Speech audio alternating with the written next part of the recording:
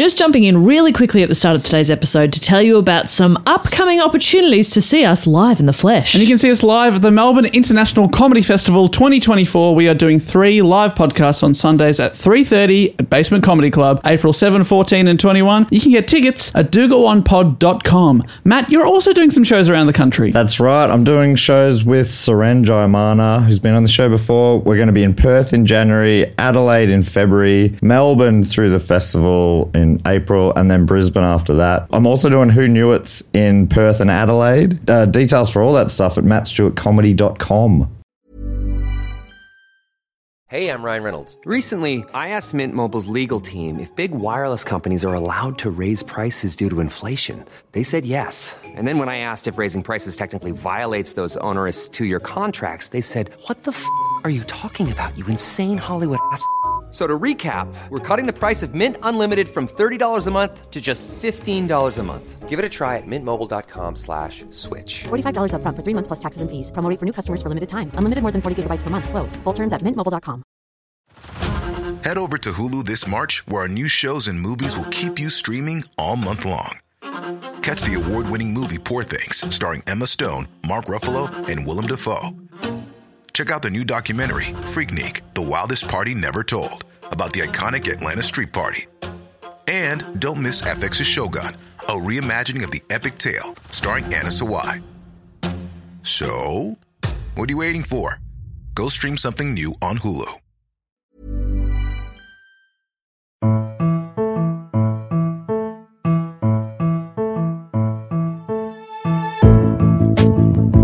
Hello and welcome to Do Go On, a podcast with myself, Dave Warnocky, and I'm joined, as always, by 2 people that I will introduce at the exact same time. Well, one first, then the other, but it is Matt Stewart and Jess Perkins. Hello, it's both of us at the same time. Hello. Was me by a whisker there. You were, exactly, we had to go to the tape, and Matt was just in front of Jess. How were both of you? But answer one at a time, please.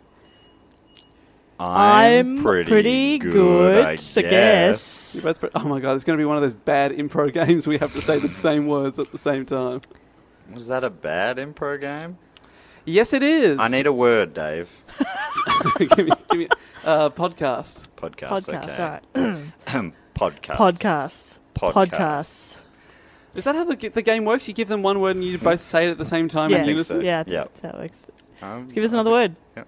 How about good podcasts where people don't talk at the same time? Good podcasts where people don't talk at the same time. Good podcasts Where where people don't talk at the same time. Thank you for inviting me, the improv teacher, if you will, felt like a teacher role there, to be part of the show. Mate, you're always the teacher role on this show. Thank you. No, that's not good. They're not fun. I want to be fun. I'm cool. You're not fun. I'm You're sorry. not- You you're can't not cool. force it. Don't try to be fun. That's All not right. how fun works. You wouldn't know that because you're not any fun. Yeah. As soon as people ask, what is fun? You know that Yeah. you're not going to be able to explain it to But them. don't the funnest people not even realise that they're fun? No. Now we know. All right, well, I'm here, and I'm going to tell you what this show is, guys. It's not going to be much fun because it's my turn to do a report on a topic of my choosing. Oh, it's probably tax. It's all about account. You hate I accountants. fucking hate tax. Well, don't worry, it's not about tax. Great. Then I'm back on board. You're back in? Matt, how about you? If I don't talk about tax, what can I win you over? Yeah, or tax. I'd love to learn about tax. Yeah, actually, you know It's what? I actually probably hate it really- because I don't understand It'd be it. a really helpful episode, wouldn't it, if I could explain how tax works? And while education is obviously a part of the show, I don't want it to be all of the show. And I don't feel like I could make tax fun. Not even Or you could funny. make tax fun. And I'm Stories the about- funniest of the three of You know, us. Well, yes. It's definitely not true. well, that's true. No, it's I think not. that's true. No. I think we all agree that you're the funniest. You're the even funniest. yourself, which makes you Humble. Beyonce. funny but very arrogant. It's probably, I'll put that on a poster. What about me? So I'm not fun, No. but I'm also... What about Not me, that arrogant. Dave? That sums you up in a nutshell. Get on with the fucking show. Well, what about me and my topic, which I'm going to introduce by asking you a question to jump straight into it. We always start with a question. And this week's question, no right or wrong answers, as the Well, improv there's teacher got to be would a say. right answer, though, isn't there? Because there's an answer. Well, there's an answer, but you'll know the answer, and I can't decide either way. The question is, do you believe in curses? No. No. Curses. Yeah, curses. All right. Curses. No, not So you really. don't believe in curses? What about... I did for a little while believe in the Kennett curse, where Hawthorn lost to Geelong like 12 times in a row after Kennett said that they'd never lose to them again. Ooh. See, I wanted to start by... I'm going to talk about a curse here today. That is the topic. But there's a lot of sports-based curses. Yeah. The curse of the Big Bambini. Bambino. That's right. Bambini's just a baby, I think. The Bambino when he was a baby. All right, I've got a little bit on a famous superstitious sport is baseball. And one of the most famous curses, as you have said, is the curse of the Bambino, which was a superstition evolving from the failure of the Boston Red Sox baseball team to win the Baseball World Series in an 86-year period. So they were really good, and then from 1918 to 2004, could not win it. And the curse happened, apparently, after they sold Babe Ruth, who's nicknamed the Great Bambino, to the Yankees, who went from being a very average team to being one of the most successful in the North American professional sports scene. And Babe Ruth was left-handed. They're the kind of facts that I'm interested in, Dave. Well, I feel like that every time I bring up someone who's left-handed, do you have a catalogue of all the most famous left-handed left-handed people? I have a book people? called The History of Left-Handed. Left-handed History of the World is what it's called. Who else is left-handed? Lots of presidents. Of America, yeah. I'm pretty sure Obama is. Maybe Clinton, yeah. Who else? Paul McCartney, I always bring him up. Queen Victoria, Babe Ruth. Jimi Hendrix. There's lots. Like 10% of the population, there's a lot of people. There's a lot of us. Well, there you go. Yep. High achieving. Molly Dukers. That's what... Yeah. Sinister. I think that means left. Southpaw. That's what Southpaw means. It was a Tomahawk song. Oh, there you go. Never knew what it meant. Means it like a lefty. Radio. Gotcha. Think of Southpaw as a left-handed boxer. Yeah. If you're a Southpaw, that's your style. Another curse is a curse of Superman. Have you heard of this one? Curse of Superman? Yeah, it's but after Superman got Superman traded. isn't real. Oh, that's a good point. No, it's affecting people that adapt Superman into TV and film. There's a bit of curse. So a couple of them. The two most famous are George Reeves, who starred in Adventures of Superman on TV in the 50s. He died of a gunshot wound at age 45 under very disputed circumstances, possibly suicide, murder, maybe just an accident. And then there's Christopher Reeve, no relation, but he also played Superman in 4 films in the 70s and 80s and famously paralysed in a 1995 horseback riding accident and then died 9 years later. So, and then there's other people that are connected with Superman. These things have gone. And I could do whole episodes about the Great Bambino and the Adventures of Superman. But the curse that I really want to talk about with you today, it's been around for a lot longer. Can I guess it? I'm just going to tell you, it's in fact probably the oldest curse in history. That's the best. Can I guess? Nah. No, you're sure. Is it the curse of Norm Smith? Where he got fired Jess brings from it the to Demons. left-handers, and Matt brings it back to AFL. Please tell me about Norm Smith. Norm Smith was one of the most successful coaches in the VFL history. I think he was called maybe Super Coach. Was that him? Anyway, he I don't know if that's right actually, but he got fired, and Melbourne had won like a dozen premierships, and he got fired, and they haven't won one since.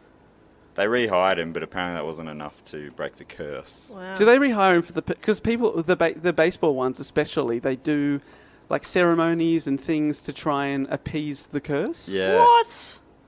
Like superstition sort of ceremonies? There's one called the Curse of the Billy Goat, where a man kept taking his goat to the baseball game. Sure. And then one day the goat was really smelly, so they asked him to leave. And then he said, you'll never win again. And they couldn't win. So then he died, and they would get his relatives to walk goats across the field and things like that, because they're very, very superstitious people in baseball. Wow. Can I have another guess? So it's older than Norm Smith, I'll tell you that. Tutankhamun? It is the famous Curse of the Pharaohs is this episode. Curse of the Pharaohs. That's a heavy metal song by... By who? It was a song by Merciful Fate. Merciful Fate. Yeah. I don't think I'd ever heard of it called the Curse of the Pharaohs. So that's all of the pharaohs. So there's the Curse of the Pharaohs is sort of an overarching name for many possible curses from dead pharaohs, and the Curse of Tutankhamun, or Tutankhamun, as people keep saying in documentaries that I watched, is You do a lot of research. I have spent a lot of time on this because growing up, my dad is very big into Egypt. So I've had this. If you asked me when I was 8 what I wanted to be, I would have told you an archaeologist. Oh, cute. And I've said it before, but when I imagine you guys as kids, I just imagine tiny cartoon versions of what you look like now. Muppet Babies. Yeah, kind of, yeah. I didn't look very much different, I'm not going to lie. I'm sure. Has your dad ever been to Egypt? Yes, so... Oh, thank goodness. About 5 or 6 years ago, him and my mum went just before the sort of Arab Spring, and Egypt's a pretty dodgy place now. But they went there and had the best time ever, and I witnessed that by watching 3,500 travel photos one night. So, oh, my God. Wow. So... I know a little bit about Egypt, and I've been interested in this topic, so I want to talk about the curse of King Tut, as people colloquially know him. So do you guys know... King Tut. Sit on your tut. Got to hit the tut. Do you guys know much about King Tut? Love that. How much of the stuff in The Mummy and The Mummy Returns was true? The Mummy has never returned. Okay. The Mummy has never come back to life. I went to an exhibition, I'm pretty sure. A Tutankhamun exhibition. Yeah, there was one here in Melbourne. Did you go to that? A couple of years ago. I went to that. Don't remember a lot. So I'm sure it's going to come back, but right now, can't think of any facts. But that's okay. Do you know he was left-handed? What? Not true, I don't know that. I don't know. But he did play for the Melbourne Demons. Ah, and he was in TISM, so... Long-term listeners will enjoy that. That's possible. Do we have He was listeners? a child, right? Well, he was once a child, that is correct. Like knew it. Very good. Thank you. No, that's very good. So he was born in 1341 BC, and he died about 18 years old in 1323 BC. And he spent 9 years on the throne, so that makes he became the king when he was only 9 or 10, so he was just a child king. Right.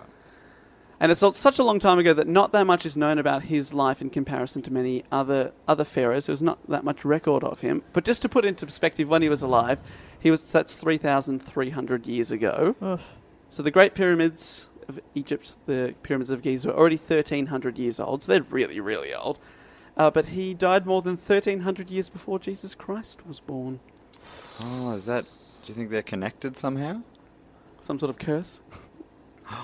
But King Tut, his father was the pharaoh. That's how he became pharaoh. And his mother and father were brother and sister. As Oh! Oh, and he died young. and then King Tut married his half-sister, Anuk-Senamun, who had a different mother, Nefertiti. And both of these names are used in the Brendan Fraser films, The Mummy. Yes. And the characters are very loosely based on them. So there you go. Ah. There's a little bit there, Matt. Wow. Tut and his wife, who was His sister wife. his sister wife, well, they had... His Siamese twin. I'm afraid it didn't work out that so well for them. They had 2 daughters, both of them stillborn. Because he was so young when he became king, it's assumed that he had political advisors do a lot of work for him. No, I reckon a 9-year-old knows what they're doing. No, I want to change everything. Got good policies. Chocolate milk all the time. Famous for their chocolate milk Yeah. Egyptians. Just want to watch Rugrats. I don't know. Are you too old for Rugrats at 9? I don't know. Well, you're probably 3,000 years too early for Rugrats. Good point. Yes. Probably too early for chocolate milk too, eh? Well, I say he didn't do much, but the country was quite weak economically following his father's reign, who didn't do that well. But King Tut, before he was 18, he did change a few things, like the location of the capital city.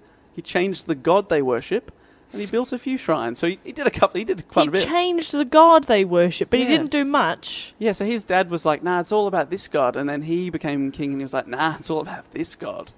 Okay, cool. And when you're a Egyptian peasant, you just got to say 2 thumbs up. You got it, Absolutely. King.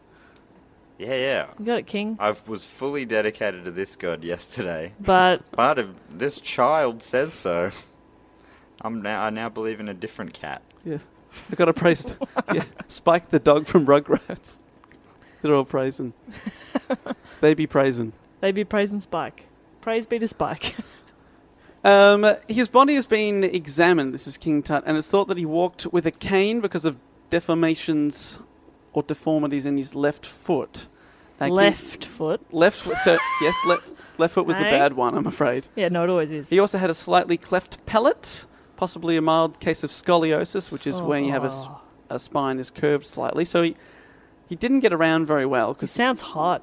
And I've seen, if you go on the internet, you can Google, they've done like images of like, they've recreated what he would look like, and he looks Hot? like he's in pain. He looks hot, yeah. He's also wearing some sort of big sort of nappy shroud is the only thing he's wearing. I don't know why they decided to pick that. Real sexy. Real sexy like. I got a bit of a crush on Tut. Does it make you, do you get hot for Tut when... Hashtag hot for Tut. Please tweet that, it'd be so good. That'd be so great. In DNA tests of his mummy, scientists found DNA from mosquito-borne parasites that cause malaria. Mm-hmm. It's currently the oldest known genetic proof of malaria. Oh, mama. He See, was he's a just sack trendsetter. of disease. He was not doing so well. It's a sack of disease. These factors, combined with the fractures in his left thigh bone, which scientists discovered in 2005, may have ultimately killed the king when he was very young. So he was struggling health-wise. But his parents were brother and sister. Is that right? That's right. Yeah, so... And then his... When did people figure out that isn't the way to do it? Wait, his parents were brother and sister. Yes. And then he also... Married his half-sister. Half-sister, yes, you're who had right, sorry, yep. a different mother, that's right. And his wife, she did quite well. She remarried a powerful political advisor after King Tut got out there, who became pharaoh for 4 years. But then he was usurped. He was taken off by a guy who decided to erase all the memory of King Tut and his family. So he deleted... Like in Men in Black, and he just erased everyone's Exactly. memories. He just used that little device. And I'm a king no one now. remembered him. Wow. But Tut was buried before he was forgotten and entombed in the famous Valley of the Kings. You guys heard of the Valley of the Kings? Yes. It's where pharaohs and other rich people, they were buried for nearly 500 years. But his memory was all but forgotten. And in terms of famous pharaohs, for a long time, he was nowhere near the top. So these days, you probably say, think of a pharaoh, King Tut probably comes to mind straight away. Mm-hmm. But to draw a political analogy here for you, Matt, it's kind of like a former Australian Prime Minister today that barely anyone's heard of, like Sir Earl Page, who was PM for 19 days in the 60s. In 3,000 years, he's the one that everyone talks about, but no one's heard of. He did change our god, remember? Mm-hmm. Oh, I remember. For 19 days in the 60s. Yeah, remember that time we all worshipped that cat Yeah, I remember. in the 60s? If you were there, if you say you're in the 60s worshipping a cat, you weren't really there. But King Tut lay there for over 3,000 years, pretty much Lazy prick. undisturbed. What a nap. His tomb was small for a king, probably because he died so young. You said he died at 18 or 19. 18 or 19. So, I mean, that is probably fully grown, right? What kind of growth spurt No, are you I'm expecting still to have? still hoping for a little growth spurt. I'd like to be a tiny bit taller. A little bit? You're Yeah. hoping to get like maybe 2 more centimetres out? Yeah, just something.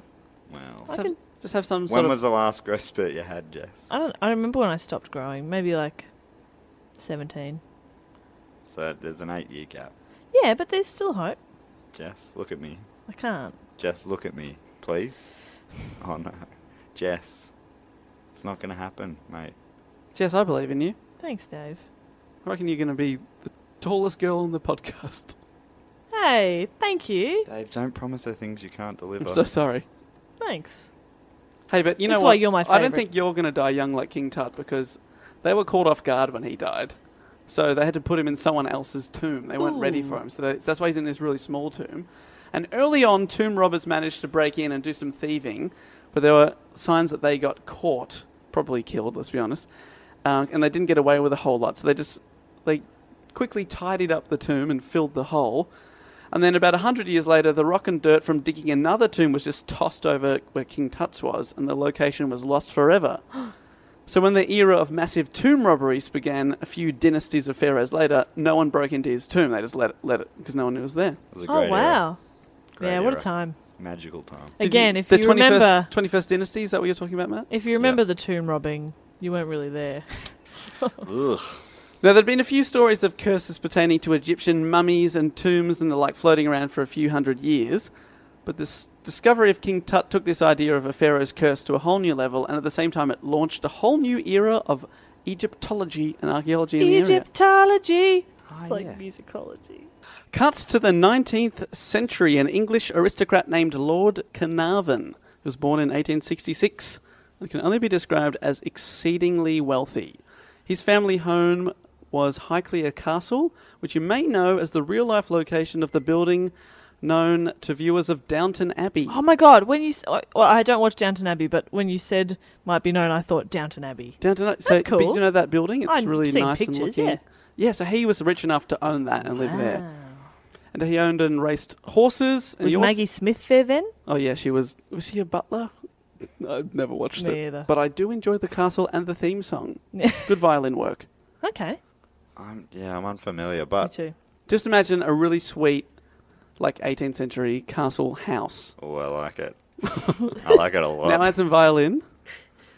And Oh, now, yeah. now Google Maggie Smith's face. No need to Google that. It's always there. It's burned in. Maggie Smith. Don't know her. Should I know her? Maybe after the show, genuinely Google her. All right. All right, so this guy, Lord Carnarvon, he owned and raced horses. He's also recklessly raced cars, which I mentioned because he had a terrible accident whilst driving erratically. Oh no! Did he play Superman on TV? He was not a super lord. He was ordered by his doctors to get out of England, out of the cold, and go to Egypt to recover in the dry heat. You know that thing that your doctor says? Go to Egypt for winter? That's how rich this guy was. So Just he pop himself, over Egypt. he for was a bit. keen to do that because he was an amateur Egyptologist and he'd already sponsored other digs when he was given permission in 1914 to dig in the famous Valley of the Kings, which I mentioned earlier. Ooh, we're getting it's all closer. coming- Can you back just together. quickly explain Egyptology to people who haven't heard of that term? It's kind of just like archaeology, but specifically Egyptian antiquities. Right. That's cool. It feels like you hear those things a lot and they just feel like bullshit things. Just like anything with ology in the end. Oh, there's so many. Study of Jess. Gissology? Yeah, Gessology. Percology. Percology. That sounds like one though, doesn't it? Percology. Yes, it does. And I reckon there's people out there right now studying away. Well, we heard on the McDonald's episode about... I still can't get over Hamburger University. Yeah, it's pretty I great. still think that's a lie. Is it? I don't know. But this guy, he's an amateur Egyptologist, which means he's just got a lot of money and he sort of sponsors digs and says, yeah, I'll collect the winnings, that pretty much. Then an archaeologist named Howard Carter, very important to this story, you know, Howard Carter. Howard Carter. He'd been employed as an assistant on Carnarvon's earlier Egyptian-sponsored digs, and he was employed by Carnarvon on this new dig that he got to go at the Valley of the Kings. Howard Carter, in 1914, when he was hired by Carnarvon, he was 40 years old at this time. He was already very experienced as an archaeologist, and he'd been a dig supervisor and had risen to become the chief inspector of antiquities for the Egyptian government. There's a wanky title for you, Matt. Not bad. Not bad.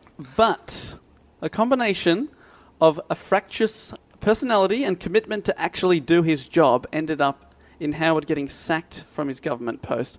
What happened was quite controversial. Some French tourists got rowdy at one of the Department of Antiquities sites. Not Classic surprised. French Not tourists. surprised. at But they all. were pretty high up Frenchies. And he told them to get the hell out, because that's his job. Then they complained to Howard's boss, who told Howard to apologise, and he refused. Yeah. How do you reckon he told him to get out, Matt? I reckon he would have said, Do an impression, which you're famous for. Well- English impression, he's English. he's English You're again. good at English accents. Oh, okay there, chaps, this is just not on. Get out, toot sweet, okay. I will not apologise. And that kind of language got him fired. Get out, too Toot sweet. sweet. Yeah. I was really No, hoping... seriously, fuck off. That's what I was fishing for. I wanted one of You're the- setting him up I to- wanted a classic Matt Stewart, fuck off. Excuse me there, boyo. I've had it up to here, okay? Now, a PO. No, seriously now. Fuck off. I've got a catchphrase. I love it. I definitely enjoyed that. But I he enjoyed got it very much. fired Well done. because of that fuck off. He got fired. And he got replaced by another archaeologist, Arthur Weigel. And Arthur, in 1912, he found a tomb that he claimed was King Tut's tomb. He was like, yeah, this is totally it. Claimed. But Yeah, the claim makes me feel like it's probably It's not true. that's right. Well, Ah. by the time serious digging began in Egypt in the late 18th, early 19th century, what remained of the tombs that were finding were mostly long, dark corridors extending into the ground, and they had barely any treasure left in. There was mainly like collapsed corridors, and They would just go in there and get the rubble out. That was pretty much what archaeologists were doing for a long time. Not much treasure remained at all at this time, and no pharaoh had ever been found in their tomb undisturbed, just as priests had left them when they died. Ooh. So that was completely unheard of. They'd all been found with like. You know when your friend passes out at a party Yeah, and you draw like text around their whiskers phone. on Yeah, him? there was text everywhere. They're wearing a party hat. Yeah. Hand in a bowl of warm water. Piss all over the mummy. That's a myth, apparently. The hand Mummies? in the water. Yeah, the Mummies won't piss. Mummies won't piss. Once they're dead, they don't do it. That's weird. It's a myth. No, I don't believe it. I reckon it's true. Oh, you know. Now, our rich man Carnarvon, he'd gotten the rights to dig in the Valley of the King from a wealthy American lawyer called Theodore, who'd been digging there for years, and he'd had a lot of great success finding stuff, but he thought that everything was already discovered. He Well, was listen like, here, see? I Listen found here, it see? all. I found it all before you. Yeah. Wait, You can- is that Sydney? Yeah, Sydney's back. That's Sydney's great-grandfather, Theodore Scheinberg. But he was like, there's no point searching here, boys. I've found it all, and I'm going back to Quiche Lorraine. That's a weird callback to Back to the Future episode. That's right. If you haven't heard that, then Go listen. it's Fuck the best. off. good on you, Matt.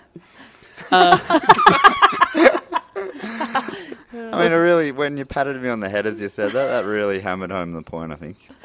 It was a good way of saying, you're all right, Matt. You're all right by me. But Carnarvon and Carter, they were told, hey, there's nothing here, but you can have my dig site. That's cool. So you had to get permission, and there was only a certain amount of people that were allowed to dig there per year. So they got permission, but they were certain there was at least one tomb remaining undiscovered, and they were searching for the real tomb of King Tut. Carter had been told that the guy I mentioned earlier, Arthur Weigel, who'd claimed he'd found it, actually hadn't, but what he'd found was remains from the funeral banquet. Oh, just a bit of leftovers. A bit of left. So he found a bit of turkey. Yeah, he got like a You know, couple of canapes, baked potatoes, half Yeah. a bottle of champagne. Minimum chips. inside the paper. You never... I was talking to someone about this recently. That never gets finished, does it? Minimum chips. No. Chips. Because I was out with some people and they bought 2 big bags of chips. And they're like, we were worried that we wouldn't have enough. But I don't know. No matter how many chips you have, there's always leftover chips. How about this theory? If you get, say it's $4 for a minimum chips, Yeah. but you just ring up and ask for $8 of chips, do they give you 2 minimum chips? I don't think they do. I think they get 1 minimum chip and add a bit more. So I think you're best to ask for 2 minimum chips. That's my tip. Oh, okay. Is All it right. still a minimum chips if you get 2 of them? That's Oh, a- wow. That's one of those questions that, tree fell in the woods sort of Yeah. style. It's a tree fall in the woods. Did the bear eat the chips? Bears don't eat chips. Think about it, Trick guys. question. I I'm got not him. falling for that Got again. him on technicality. But these dudes in the desert there, so they'd found this funeral banquet, so they knew where to start looking. So they were like, if the banquet was here, the tomb's probably close by, because you have the banquet near the tomb. So they had a place to start digging, which sounds really promising, right? Yeah. Well, they dug in the sand for the next 7 years and didn't find anything. Oh. Every day. 7 years. How do you know where to start digging? Oh, because of that, they were like, oh, the guy Yeah, no, found... no, but like you've just found one bit. Anyway, Oh, this guy I'm no Car- Egyptologist. Well, the archaeologist Carter, he was really methodical. So he would just do meter by meter, like dig here, nothing. Dig here, nothing. And there's a lot of desert out there to find. They didn't find anything. What if it was 2 meters down?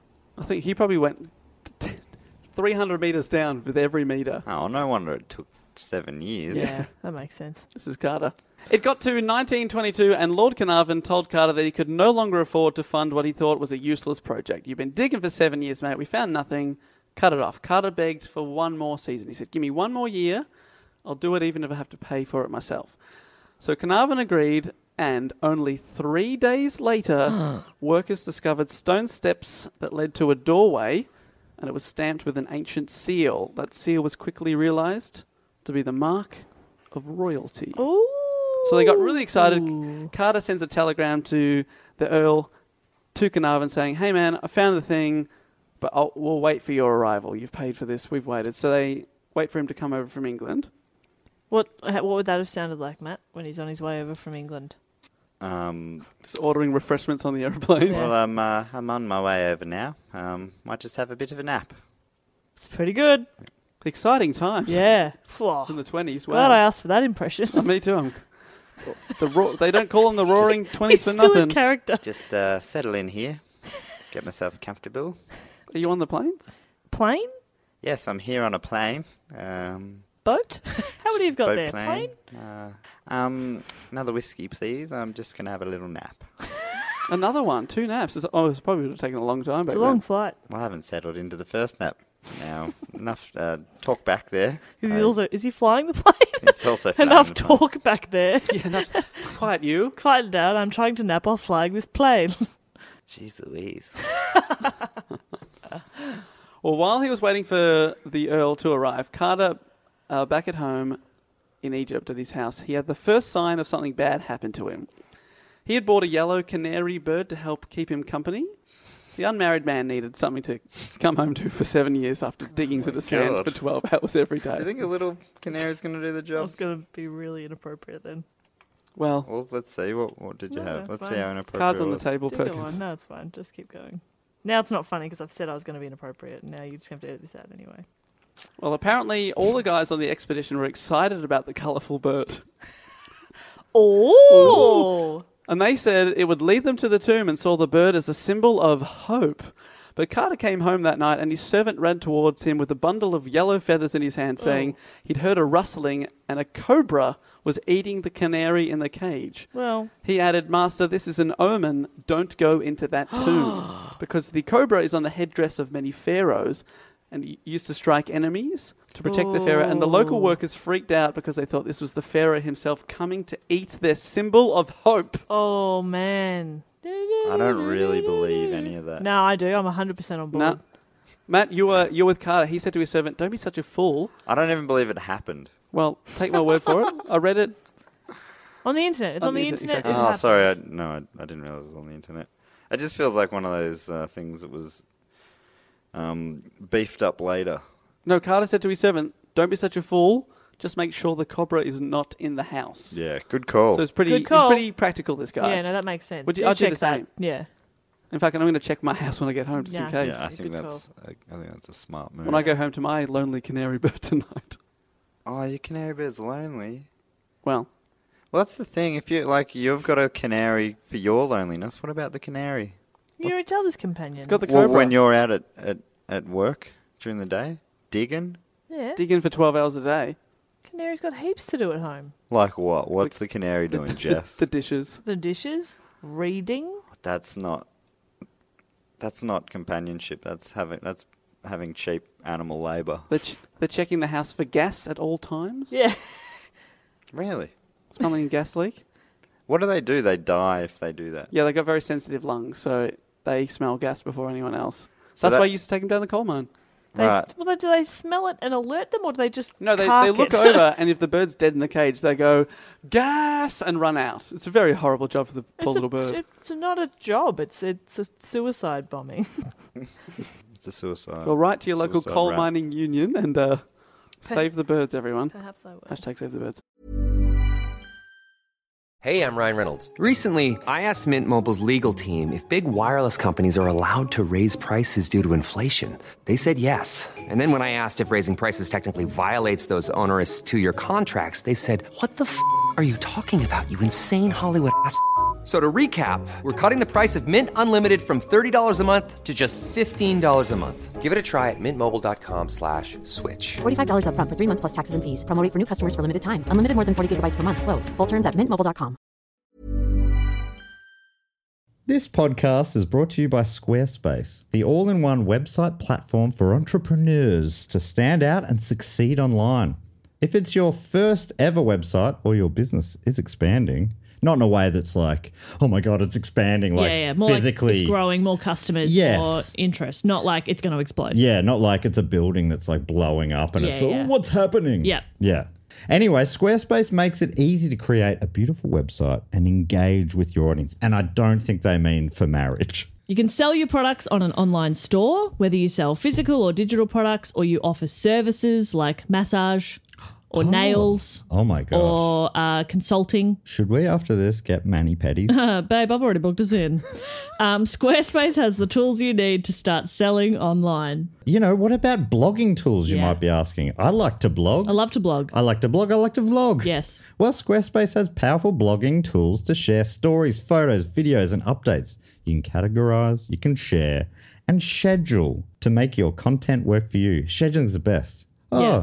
it looks like Jess has just uploaded something. But it's like 3 a.m. in Australia. Yeah. Yeah, but it's the exact time I wanted to do it in New York City, baby. Exactly. Capture that New York market. Yeah. You mentioned vlogging as well. If you're into vlogging, you can organise your video library, showcase your content on beautiful video pages, sell access to your videos with member areas. The possibilities are endless. Now head to squarespace.com/do-go-on for a free trial and save 10% on your first purchase of a website or domain. Then on November 26, 1922, the workers had uncovered a second door, this one with the seal of the king himself, Tutankhamun. It, however, also showed signs of thieves that I mentioned before, and it was visible where the tomb had been broken into. So Carter was really worried that he was 3,000 years too late, that someone had already beaten him. Just by the skin of his bloody teeth. Now, here's the opening of this tomb. Carnarvon was sent a letter by the mystic Cairo. Cairo at the time was a sort of world-famous fortune teller for celebrities. He read fortunes for people like Mark Twain and Oscar Wilde and things like this.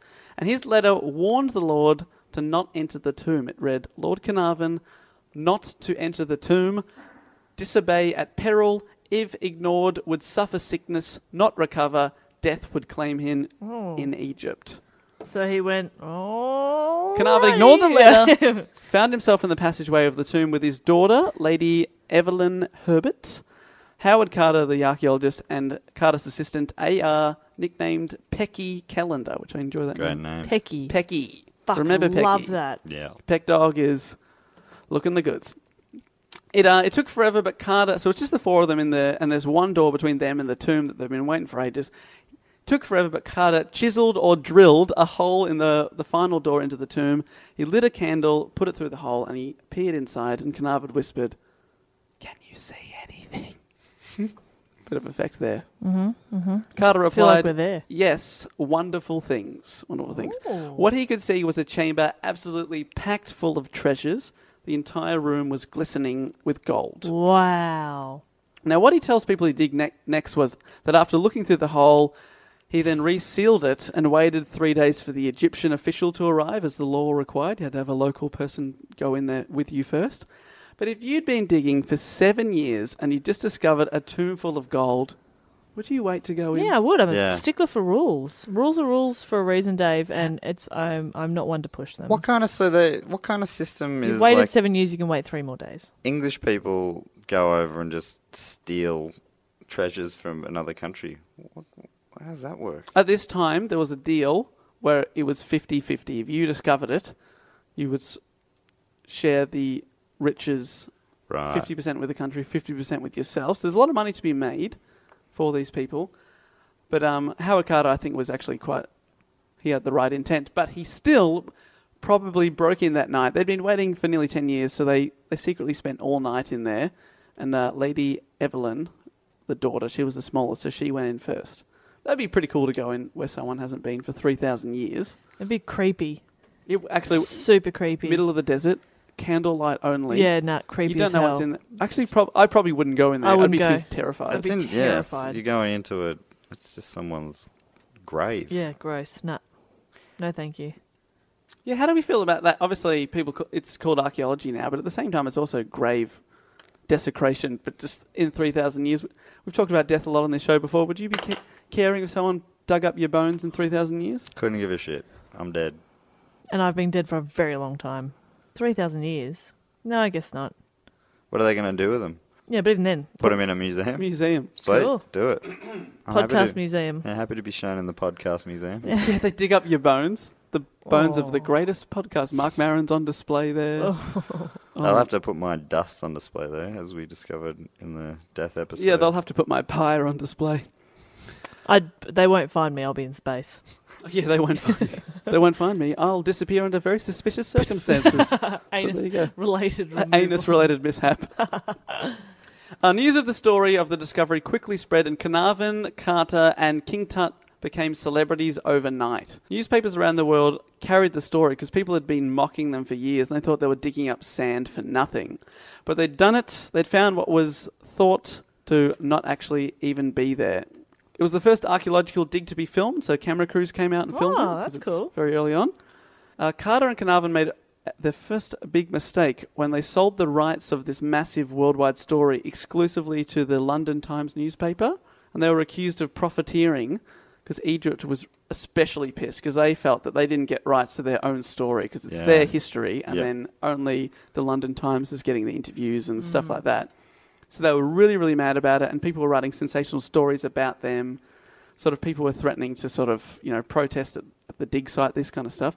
And Carnarvon defended himself. He said that he made the deal for the money, yes, but also because he saw it in that way. He'd only have to deal with one press outlet. He'd do one interview and then they get back to the dig. That was what he said. Right. But let's be honest, he just wanted the cash. He's all about the archaeology. He spent a lot of money on this. And then we get to the tomb itself. There's an easier, you could, if you were just wanting to not do interviews, rather than selling it to one, you could just say, I'm not doing any at all. That would be even quicker, right? Yeah. Yeah. That'd be even more mysterious. How about that, Carnarvon? You Dickhead. joker. Oh, dickhead's strong. Don't worry, something's coming for him. Tut's tomb it's just 4 small rooms, but it was literally packed with thousands of objects. Oh my God. They were so old that some of them would completely fall apart at the touch of a 20th century hand, so they had to be really careful with it. The rooms were packed with... The hands are different in this century. The 20th century hand. Different. They'd never been touched by an Englishman.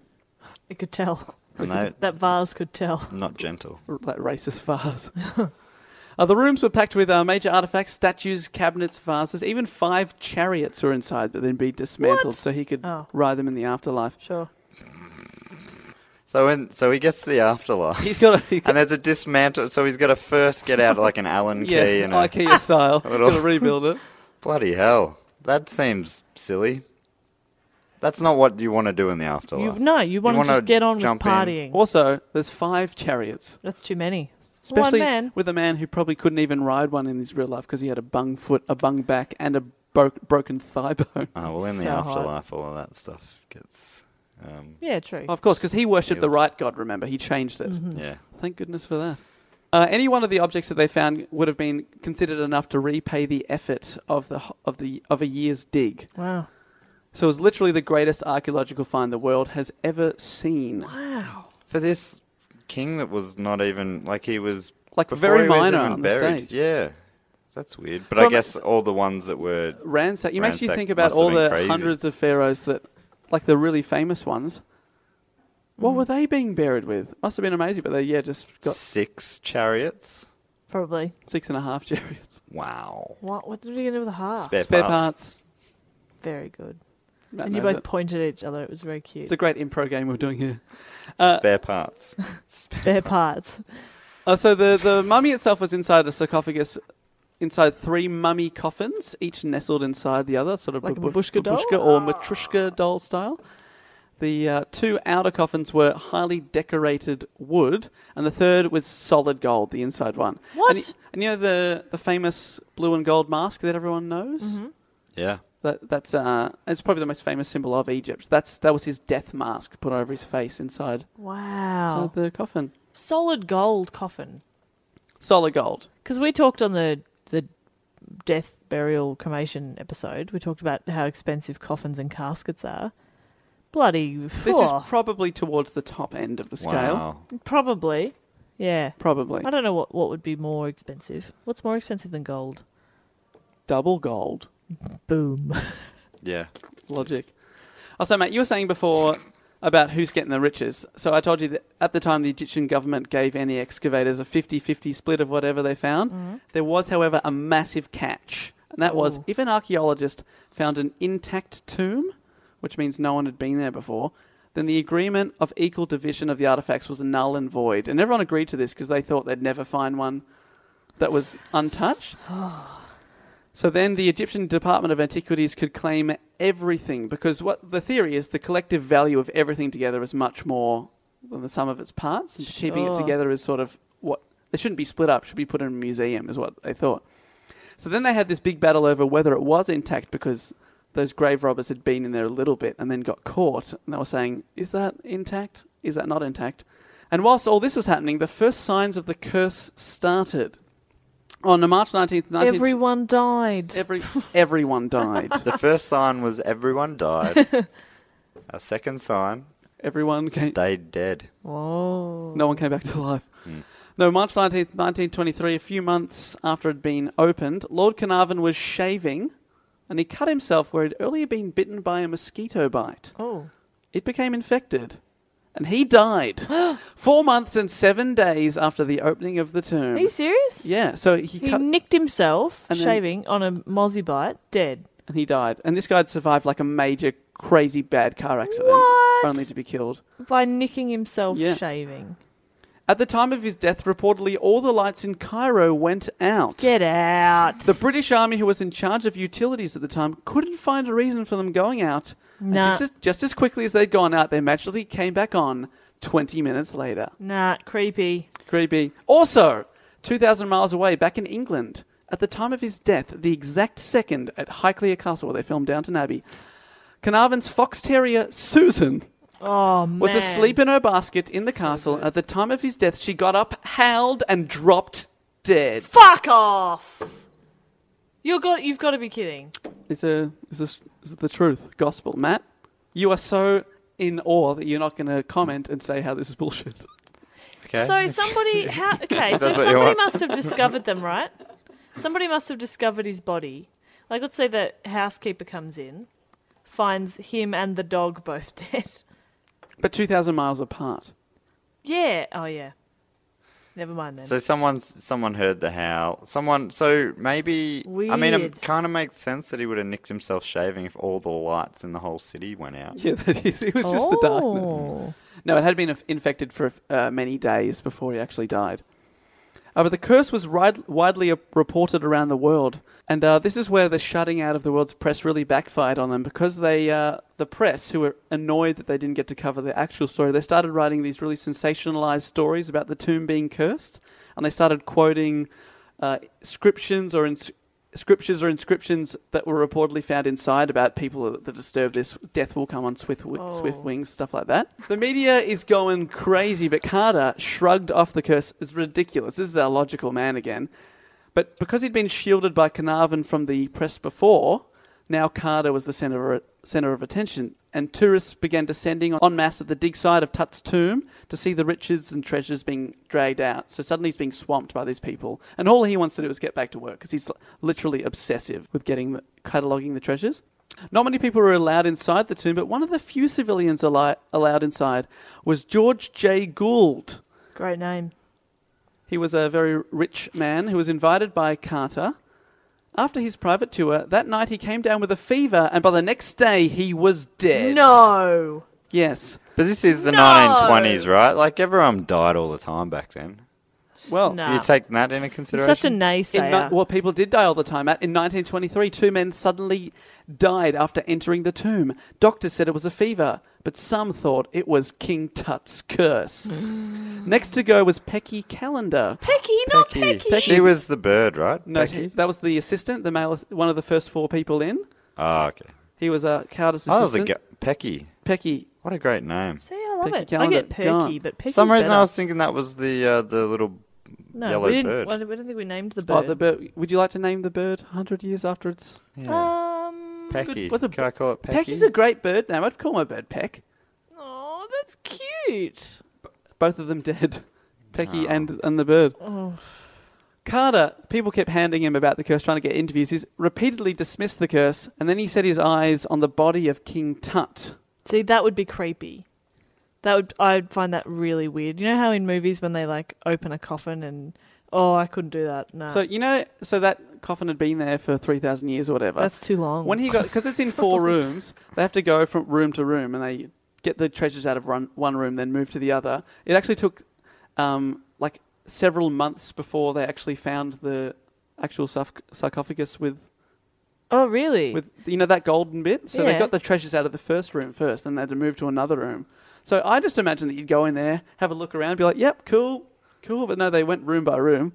So did they know he was in there when they first found that? They assumed he was in there, right?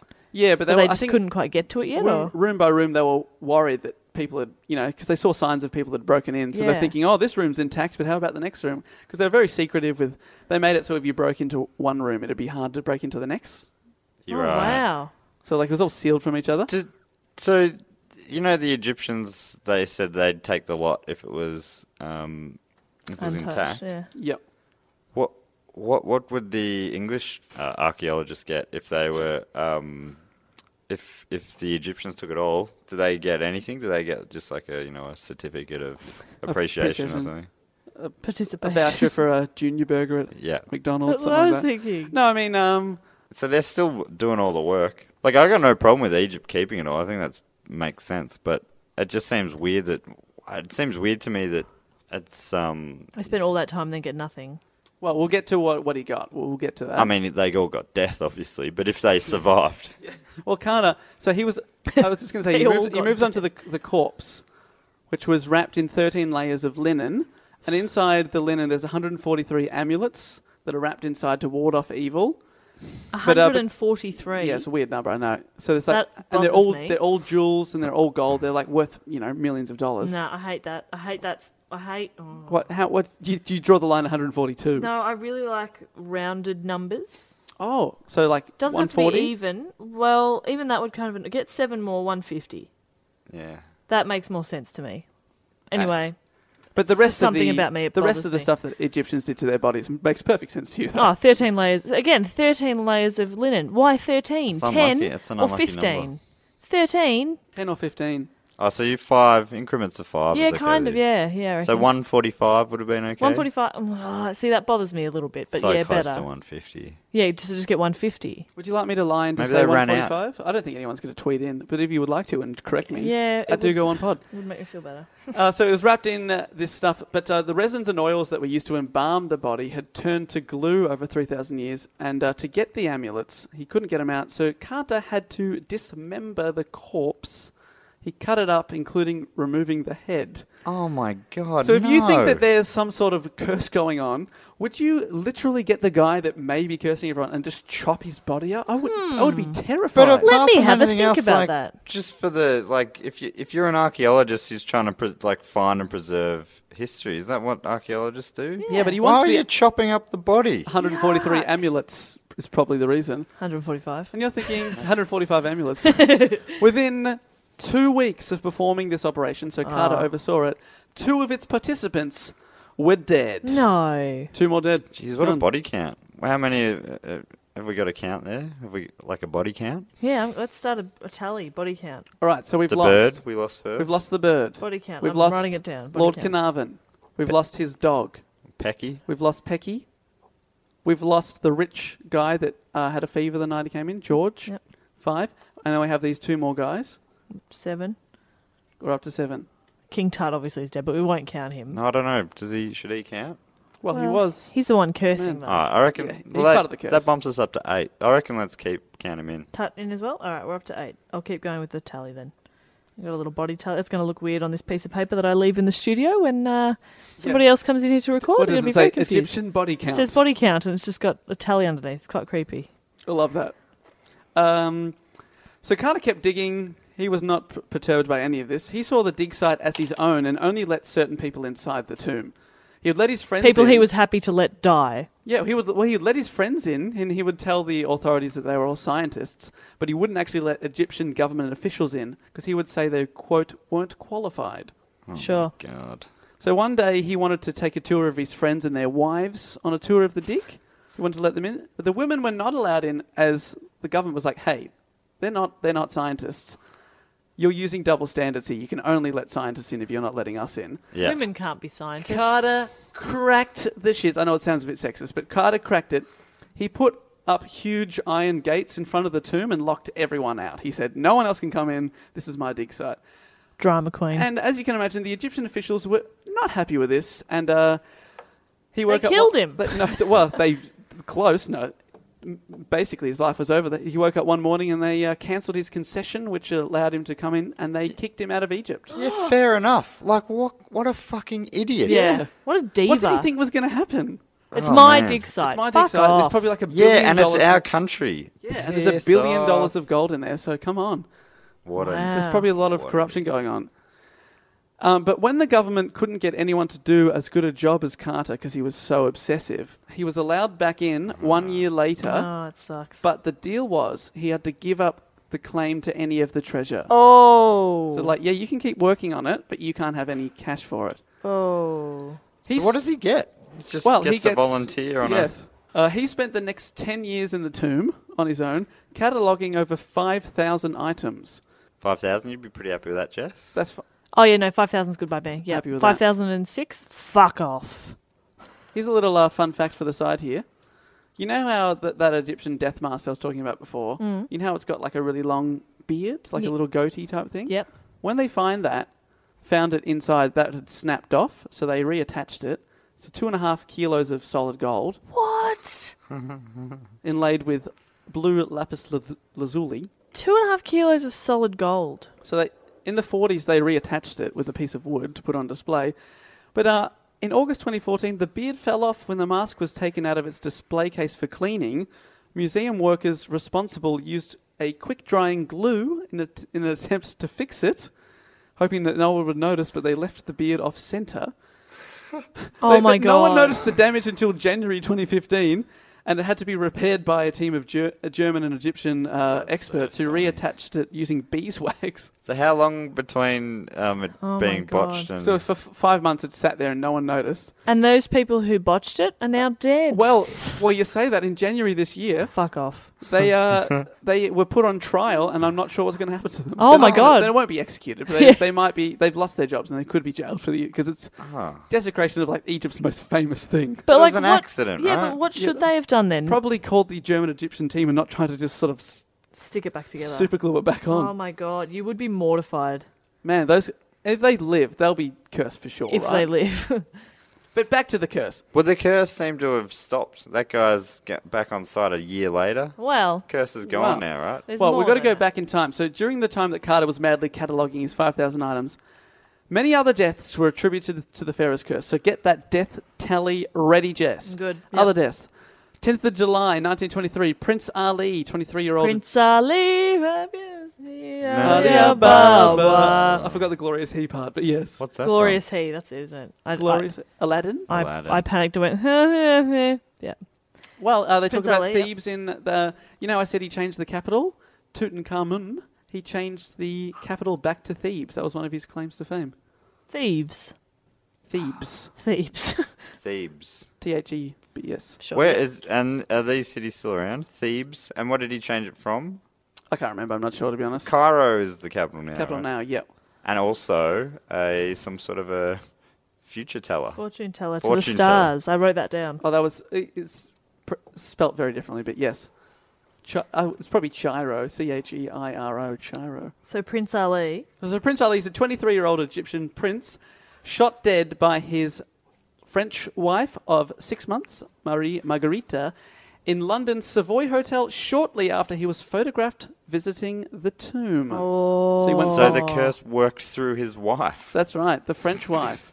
A curse is a curse. So sometimes the curse works in the form of a fever. Sometimes it works in the form of a dog having a heart attack. Sometimes it's someone who can't shave properly. Yeah, it's an interesting, Sometimes it's murder. Curses work in mysterious ways. They do. How about this one? September 26, 1923, Aubrey Herbert, Lord Carnarvon's half-brother, became nearly blind and died from blood poisoning related to a dental procedure that was intended to restore his eyesight. Boom, up to 10, baby. 10 deaths. Nearly blind and died. I feel like the nearly blind part probably gets usurped by It's negated by the fact that he didn't use his eyes at all in death. I feel like, death in a lot of ways, you are blind, right? Good point. Yeah, he was blind dead.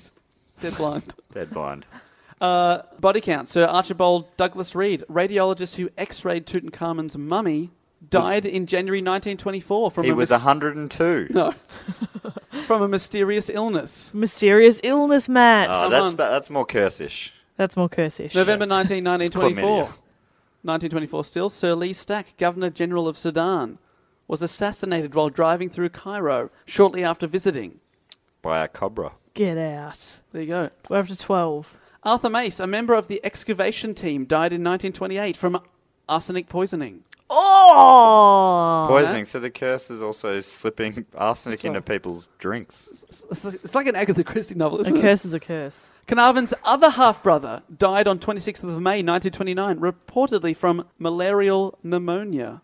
He's got malarial pneumonia. Yeah, that could which be is what Tut had, possibly. Oh, cursey. And, what often carries malaria? Mozzies. And the other guy before got bitten by a mozzie and then He's, died. he's controlling the mozzies. So there was just a malaria outbreak. Yep. No. And a couple of Curse. Guess what are we up to? gun-related 14. How about this one? gun-related shootings, I was going to say. Richard Bethel, November 15th, 1929, Carter's personal secretary, died in his sleep, but was possibly smothered. You hear about that, man? Smothered by a curse. By a curse. Then, 3 months later, Bethel's father, Lord Westbury, committed suicide when he plunged 7 floors to his death from the top of St. James' apartment, where he reportedly kept tomb artifacts gifted by his son. Get out. The curse was just whispering in his ear. He left a note blaming his son's death on the curse of King Tut. On the way to the cemetery, Lord Westbury's hearse struck and killed an 8-year-old boy. Fuck off. Reportedly, at the exact moment the boy died, so did an employee of the British Museum. His field? Egyptology. No. Chalk it up. Reportedly. This is getting looser and looser. I've sourced all of these people. Edgar Steele, only 4 days later, 57, he was in charge of handling the tomb artifacts at London's British Museum, died after a minor stomach operation. Died. Dead. Killed. Jeez. Gone. Passed on. Cursed. I'm not even... We're bloody halfway there. Sir Ernest Wallace Budge, November 1934. A former keeper in the British Museum's Department of Egyptian and Assyrian Antiquities. We're up to 20, baby. He was found dead in his bed in Bloomsbury, aged 77. That's really old. I know. That's really old back then. A friend of Lord Carnarvon, he had been responsible for displaying the artefacts found in Luxor. Oh, Matt. Dead. What do you think of that, Matt? Next one. Muhammad, and this is... We're cutting to the 60s. It's still going. Muhammad Ibrahim, Egypt's director of antiquities, argued with the government against letting the treasures from the tomb leave Egypt for an exhibition in Paris. He pleaded with the authorities to allow the relics to stay in Cairo because he had suffered terrible nightmares of what would happen to him if they left the country. Ibrahim left a final meeting with the government officials, stepped out into what looked like a clear road on a bright sunny day, was hit by a car, and died suddenly. Dead. 21. The treasures of the tomb were transported to London from a prestigious exhibition at the British Museum. Dr. Mehez, Ibrahim's successor, the guy that replaced the guy that just died in Cairo as director of antiquities, he scoffed at the legend, saying this his whole life he had spent in Egyptology and that all the deaths and misfortunes through the decades had been pure coincidence. He died the night after supervising the packaging of the relics for transport to England by Royal Air Force plane. Dead. Boom. He died whilst... Well, how did he die? He died while he was supervising. No, the night after he scoffed at it and he packed the antiquities to go on a tour, that night, dead. How did he die? Dead. Death. His cause of death? Stopped breathing or his heart. Do you think we're... Like, because you guys, you believe in this, obviously. Well, Matt, do I... The evidence, Matt. The evidence. Are we bringing ourselves into the gun? We've got... By talking about it? What, possibly. Are we putting Well, that's what I was ourselves... thinking before, because we're talking about it.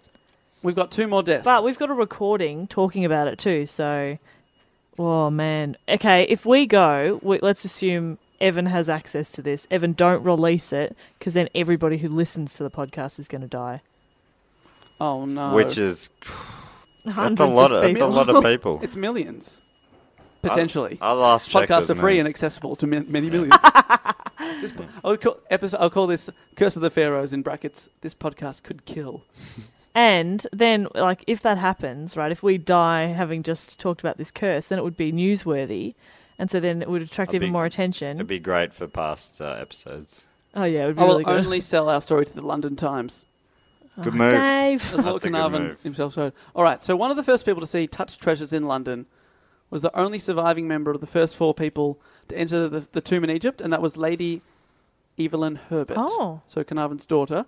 She was often interviewed over the decades about the curse, but would laugh and say, "Ha, I'm alive, I'm kicking, I'm 70. I don't believe in it." Oh, you idiot. She was the first in. If she wasn't the first to die, it doesn't exist. Yeah, but then she turns around and goes, I don't believe in the curse. Well, now she's going to die. She's dead. She's 100% dead. So she the curse is going to have to send a message. Curse is going to have to be like, okay, I liked you and I was letting you off. So after her father died, she wouldn't go back to Egypt, so she never saw the stuff again until it came to London where she was living. Leaving the museum on her 5th visit, she suffered a stroke on the steps, which did not kill her, but left her very paralyzed. So send her a message. Oh, no, I've already put a stroke down on the list. She has since died. Yes! Yes. I mean, God. I How just old- celebrated how a old she lived performance to? too. In sometime into her 70s, so a few years later she died. A few years later, dead. Ooh. I'm counting it. How about this one? Final one. 1970. A workman drops dead. T.G.H. James. At one time, the Egyptian curator at the British Museum told how, when the Tut exhibit came to the museum in 1972, the foreman of the crew involved in setting up the exhibit suddenly dropped dead. Not in the gallery, but somewhere else. No one believed that this was due to anything but natural causes, but still the museum officials were so worried the death would be played up as the curse of King Tut, they swore the crew to secrecy, and everyone kept their mouths shut for over 20 years. Jess, chalk it up. I'm really unhappy with this because I need one more for it to be a rounded number. What? How many is it? 24. Wait, 5, 10, 15, 20. What? 24. How about this one? Howard Carter himself, the main guy. He lived for 16 years after he opened the tomb and died in 1939, aged 64. Does he disprove the curse? Or was that just King Tut looking out for him as the only one with the dedication and precision to properly look after his tomb? That's what you got to ask yourself, Matt. Well, he still died young. Yeah, she was in his 60s. That's right. Jess? I want to count it so that it can be a rounded number. Well, people claim that 25 deaths, which we just got up to, can be argued to have been caused by the Pharaoh's curse. But is it actually a thing? Yes. All right, I'll tell you this. Egyptians did use curses, and they did put them up on the wall in the hieroglyphics. But the reality is there wasn't any written on the walls of King Tut's tomb. Maybe it was written somewhere else. Well, many of the rumours started after Lord Carnarvon sold the exclusive rights to the stories. It was paper getting back at him. Ah. So they were using rumour-filled copy to sell copies of their paper and make him look bad for selling the story to other papers. But does that discount the... Still, enough of them curse? died in weird ways. Like, yes, a few of them died from, illness or injury or something like that. Fairly normal reasons. But a few of them were weird. So I'm going to say the curse is real. The curse is real. Matt? I don't believe that you guys actually believe it. So that's not answering the question at all, though, is it? What do you think? Well, I know I don't believe it, but that's the famous last words. I've just bloody signed my own death warrant. Oh, dear. I haven't, because I believe it. I believe it. I respect I'm you, on King board. Tut. I respect the curse. I think King Tut's a fuckhead, and he's glad he died when he was a Yeah, child. true. If you've already signed your own death papers, you may as well just go, Go for out. it. Go out Go on a out. high. Go out swinging. Hey, I can't wait to ride your horsies with you in the bloody Hope your it's- 5 horsey chariots with you. Horsey? You fucker. Wow, we've sworn a lot this episode. I will say, the final note on the story here. Carter had made peace with Tut, and the Pharaoh's bones were put back together and put back in the tomb and are still there to this day. Oh, and that broke the curse. So maybe that broke the curse? Or maybe it's still out there. It might be, who knows? You can go and visit the tomb. It's open to the public. You can go in and have a visit and Seriously? you can see the bones. But Is there still stuff in there? they have left some things in there, but because over the years so many people have gone in there, the Egyptian government have started building a replica tomb, and they're going to possibly close the original one to the public in the foreseeable future. So if you want to get out there, guys, and you want to get the actual curse, I suggest going over to Egypt, go to the Valley of the Kings. Wow. Why would you go to a replica one? Feels like What's still in the a valley? waste of time. Well, it's still like dug into the sand of. Yeah, it would still look cool. I'd go. Would you go, Jess, or would you be scared of the curse? I'd be. Well, I wouldn't be scared of the curse. I'd just be freaked out by the whole tomb thing. Yeah, no, thank you. No, thank you for you. But where's the body? So the body's still in there? Yeah, so it's inside the tomb. So in the end, Egypt did keep the lot? What would I have seen at that exhibition then? There was stuff there. So yeah, the main stuff like that death mask, that famous thing I keep Yeah. talking about, the beard that broke off, that's in the Cairo Museum. Yep. I feel like I saw the gold coffin. But probably not, right? I don't remember a lot about that exhibition. So you went to Cairo? No, this was in Melbourne. Oh, sent it around. Yeah, gotcha. It went on a world tour. I love when art and artifacts go on world tours. So good. 3,000. It's Picture him out the back just partying. The weirdest part is that he's been dead for 3,000 years and then he goes on a world tour. Come on, that's weird, right? Yeah. But I'm hoping our comedy careers are similar Oh, yeah. after we're dead. 3,000 years strong. Yep. It's going to be the name of my my solo show in 3,000 years. 3,000 years strong. Still on top. The Jess Perkins extravaganza. Wow, extravaganza. Yeah. It's I feel like ambitious. after 3,000 years, though, you can be ambitious, you know. I think that's fair. Yeah. Wow. Are we done? That was... So that's all I've got on that. I just want to say that after I really liked Egypt as a child, like I was saying at the start, and this has rekindled my thing, and I really, really want to go now. That was really interesting. Like, really fascinating. And now I'm terrified of the curse. And if we die of the Pharaohs. anytime soon... Oh, in fact, when we die, I'm going to be very confident it was curse-related. Even if it's in 50 years. Yeah, you'll be on your deathbed at 89 and be like, it's a curse. It's a curse. It's a curse because of that podcast, that one episode of the podcast we did. I'm so sorry that I've cursed all our listeners as well. Sorry, everyone. A lot of those deaths did happen a long time after, so Yeah. yeah. But a lot happened pretty soon after as well, so... That's right. And some could say that all those people would be dead now anyway, but would they? Yes. Yes, almost certainly. They'd be the oldest people alive. Wow. That was really cool. Thanks, Dave. Thank you, guys. I hope you enjoyed that. Matt, you are probably the most sceptical person on the show, but I think that I may have won you over there. Yeah, I feel like you got him. I claim that, but... Yeah, no, I'm in. Yeah. You're into the curse. Great, because now you believe you won't die. Perfect. And when great. when That you're works out tweeting well. to us, make sure you use that hashtag I came up with earlier that I've forgotten. Hashtag hot for tut. That was it. Hashtag hot for tut. Hot for tut. Well, if you do, we love it when our Twitter account lights up. We don't get as many tweets as we'd like. So if you want to jump on there, it's Don't make us sound needy. We don't get as many as we'd like. I've got a million tweets, so it wouldn't be enough. Yeah, I am true. needy. You are That very sounds needy. that sounds very needy. It's at Do Go On Pod, at Do Goon Pod, if you want to find that one. You can email us as well. dogoonpod@gmail.com. That would be exciting. That'd be fun. Find us on Facebook too. Oh, yeah, we're on Facebook Give us now. a bloody like, mate. Do that. And we'll be back next week with another report. Matthew? Yeah. I think I'm actually gonna. People have been sending in suggestions. You might pick up a suggestion. Yeah, great. I've started collating a list. I'm gonna put them all in a hat and pluck one out. Great idea. I think that'd be awesome. I might start doing that a little bit more because I don't think we've taken any. Not yet, no. Not yet, but we do. So I don't know if you want to. We've got it. Yeah, send some in. I've got quite a long list going, but I mean, it's not super long. But it's It'll not be so long a that dozen or so. there's no chance of you getting it in. Yeah. Yeah, I think. Yeah, send them. Send suggestions, please. Please and thank you. PO Box Lockbag. No, we don't have that. Just tweet them in, email them in. So thanks so much for listening, guys, and we will see you next week. And until then, be good. Or the curse will get ya. Watch out, the curse of King Tut.